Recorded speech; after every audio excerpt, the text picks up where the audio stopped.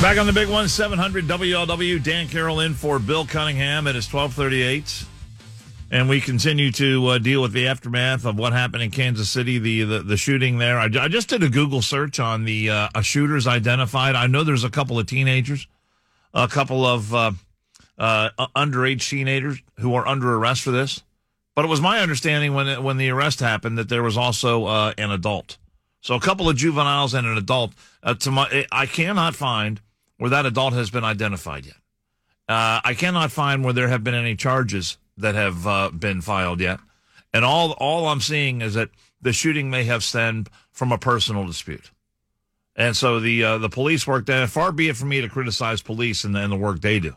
But I'm a little surprised that we don't have a lot more information than this. But in any case, when this shooting happened, the standard calls came out from anti-gun advocates, from left-wing politicians, from the White House, that we need to do more. We need to pass more laws, and we need to further restrict guns from law-abiding citizens. There is no one who is a better expert on this issue than Dr. John Lott. He is an economist, world-recognized expert on guns and crimes, and he is the founder of I just lost it here. I had it right in front of me. But let's bring him in anyway. And he can tell me what he's I just said I want it. crimeresearch.org. Crimeresearch.org, John Lott, is the organization online. And thank you again for being here on 700 WLW. How are you? Doing great. Thanks for having me on. It's great to have you on. I want to play Corinne Jean-Pierre from just the other day.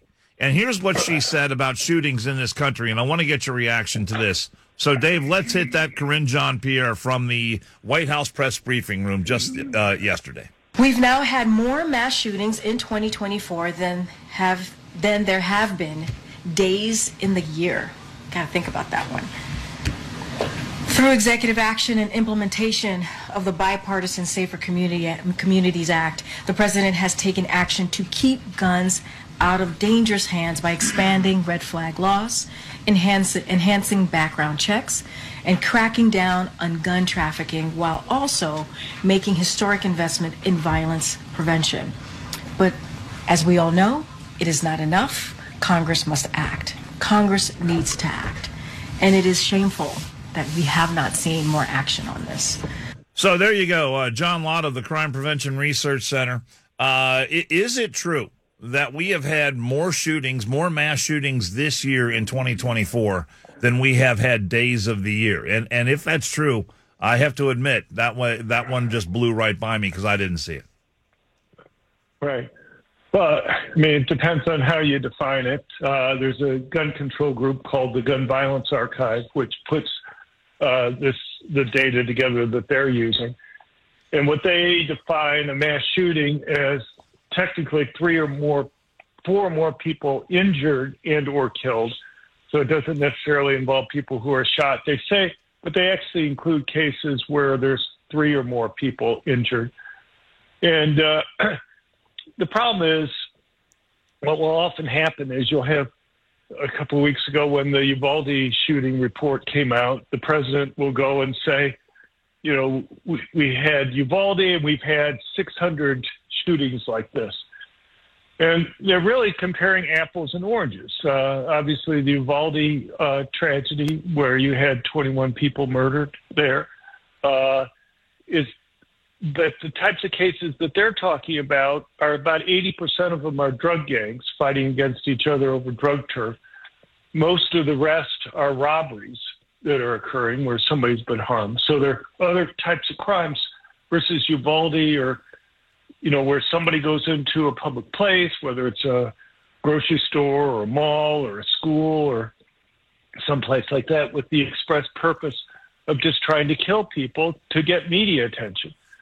And so the causes and solutions for stopping a drug gang fighting, and I think the Kansas City shooting that we just had, as you mentioned, they haven't said, you know, haven't identified who the people are that they've taken in, which is pretty unusual. But it's I'm willing to bet a fair amount of money that it's another drug gang type shooting that you have going on there.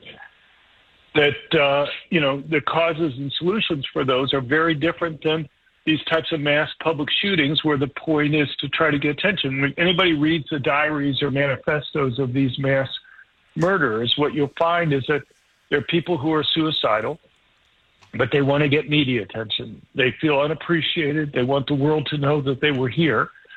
And they know the more people they kill, the more media attention that they're going to get. And they know that if they go to a place where victims aren't able to go and defend themselves, they're going to be able to go and kill more people successfully. The thing that kind of drives me crazy with regard to the news coverage is that the news media just refuses to ever report those portions of the manifestos and diaries where these mass murderers explicitly talk about their motives. I mean, I can understand why the media doesn't want to give attention to them saying that they're trying to do this to get media attention. But the media also doesn't report why they pick the targets that they do. And you would think that would be newsworthy. You'd think people would want to know why these murderers keep saying over and over and over again why they pick the targets that they do. Maybe somebody can provide me with a benign explanation for why the media refuses to cover that part. But it's not obvious to me what the reason would be, at least a benign explanation. Yeah, on the crimeresearch.org website, there's a piece on here, the Washington Times extensive discussion of research on mass public shooters. And I find one of the graphs, and you've got many on this piece, but they talk about background checks. And the the percentage of shootings that would have been stopped with universal background checks. And the number that you have here, according to the Washington Times, is 100% would not have been stopped with universal background checks. So why is it, John Lott, that we continuously hear this being pushed as something that needs to happen in order to curb these instances of gun violence that we see? Right. Well, I mean, just when the Uvalde report came out, Biden went out there, had a presentation, and the number one solution that he offered to these mass public shootings was these universal background checks, these background checks on the private transfers of guns. No one asked anybody in the administration, would it have stopped the Uvalde shooting? Because it wouldn't have stopped it, even if it had been in effect and been perfectly enforced. No one asked, well, would it have stopped any mass public shooting this century? And the answer is no. And so, I don't know why the media doesn't ask. It seems like that would be an obvious question for people to say. You keep putting this up. This is your number one solution. Would it have stopped this recent attack that you're talking about? I think the reason why they push this is just to make it costly for people to be able to go and have guns, and also to complete their gun registry that they have. About 2 years ago now, it was revealed that the Biden administration had put together a computerized database of almost 1 billion transactions on guns that have occurred over many decades. They don't have all the transactions that are there because there have been private transfers of guns. It's against the federal law for them to put together a registry, but they say they think they have found a loophole, in that they say, well, we can put together a registry as long as we don't use it. And so we're not violating the law because we haven't actually used this computerized database yet. But, presumably at some point in the future, they're going to want to use it. But the reason for this trying to get the background checks on all private transfers is so they have a record of who owns the guns. Now, they go and claim that this is important for solving crime.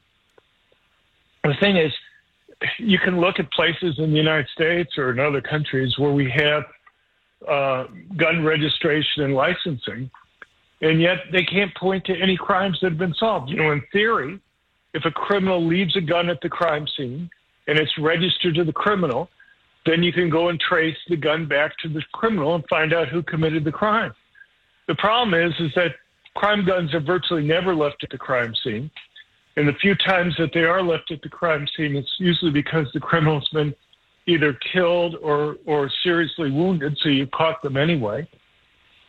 And the once or twice beyond that they're left at the crime scene, they're not registered. And the once or twice that they are registered, they're not registered to the person who committed the crime. I testified a while ago in Hawaii that had registration licensing since 1960. I told the legislators who were inviting me to ask the Honolulu police chief in advance 2 questions so that he'd be able to answer them when he testified. One was, how many crimes had they been able to solve since 1960? And the other one, what was the cost? And he said he'd looked carefully, couldn't find one single crime that they'd been able to solve as a result of licensing and registration. He also said that the process took about 50,000 hours of police time each year to go and run the registration and licensing. That's 50,000 hours worth of police time that could have been used to do useful things that we know the police are good at doing. If they had been able to point to 1,000 crimes or 100 crimes that they had solved, or a dozen or even 3 since 1960, at least you'd have some trade-off there. But here we're taking 50,000 hours worth of police time from things that we know work and putting into something that produces no benefit in terms of reducing crime. In fact, I would argue it probably is even counterproductive because you're making it more difficult for good law-abiding citizens to be able to go and protect themselves. Yeah, it always seems to me that this narrative is right under the surface that we need to be afraid of law-abiding gun owners. We need to be afraid of people who are members of the NRA because, these are the people that have the guns. These are the ones who go off the hook. And by and large, Dr. Lott, I see that as not being true.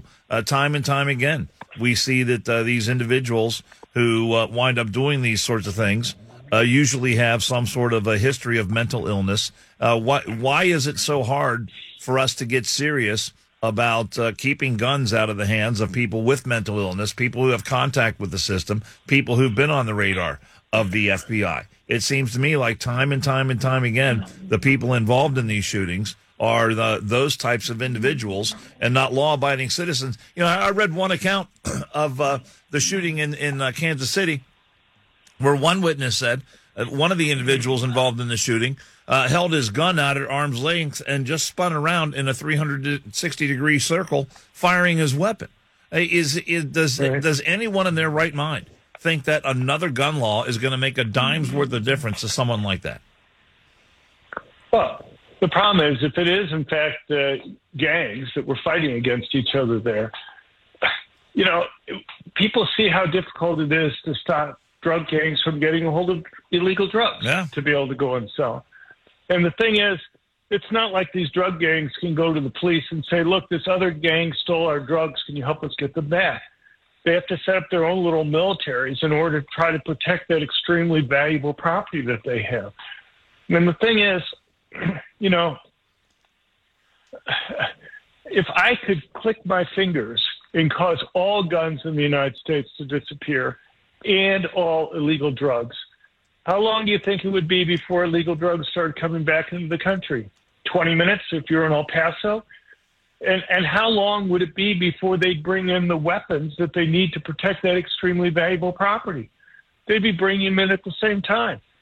And you know, the notion that somehow you're going to be any more successful in stopping drug gangs from getting guns than you've been and able to stop them from being able to go and get illegal drugs just isn't serious. And the problem is that these gun control laws are going to primarily, overwhelmingly, disarm law-abiding citizens relative to criminals.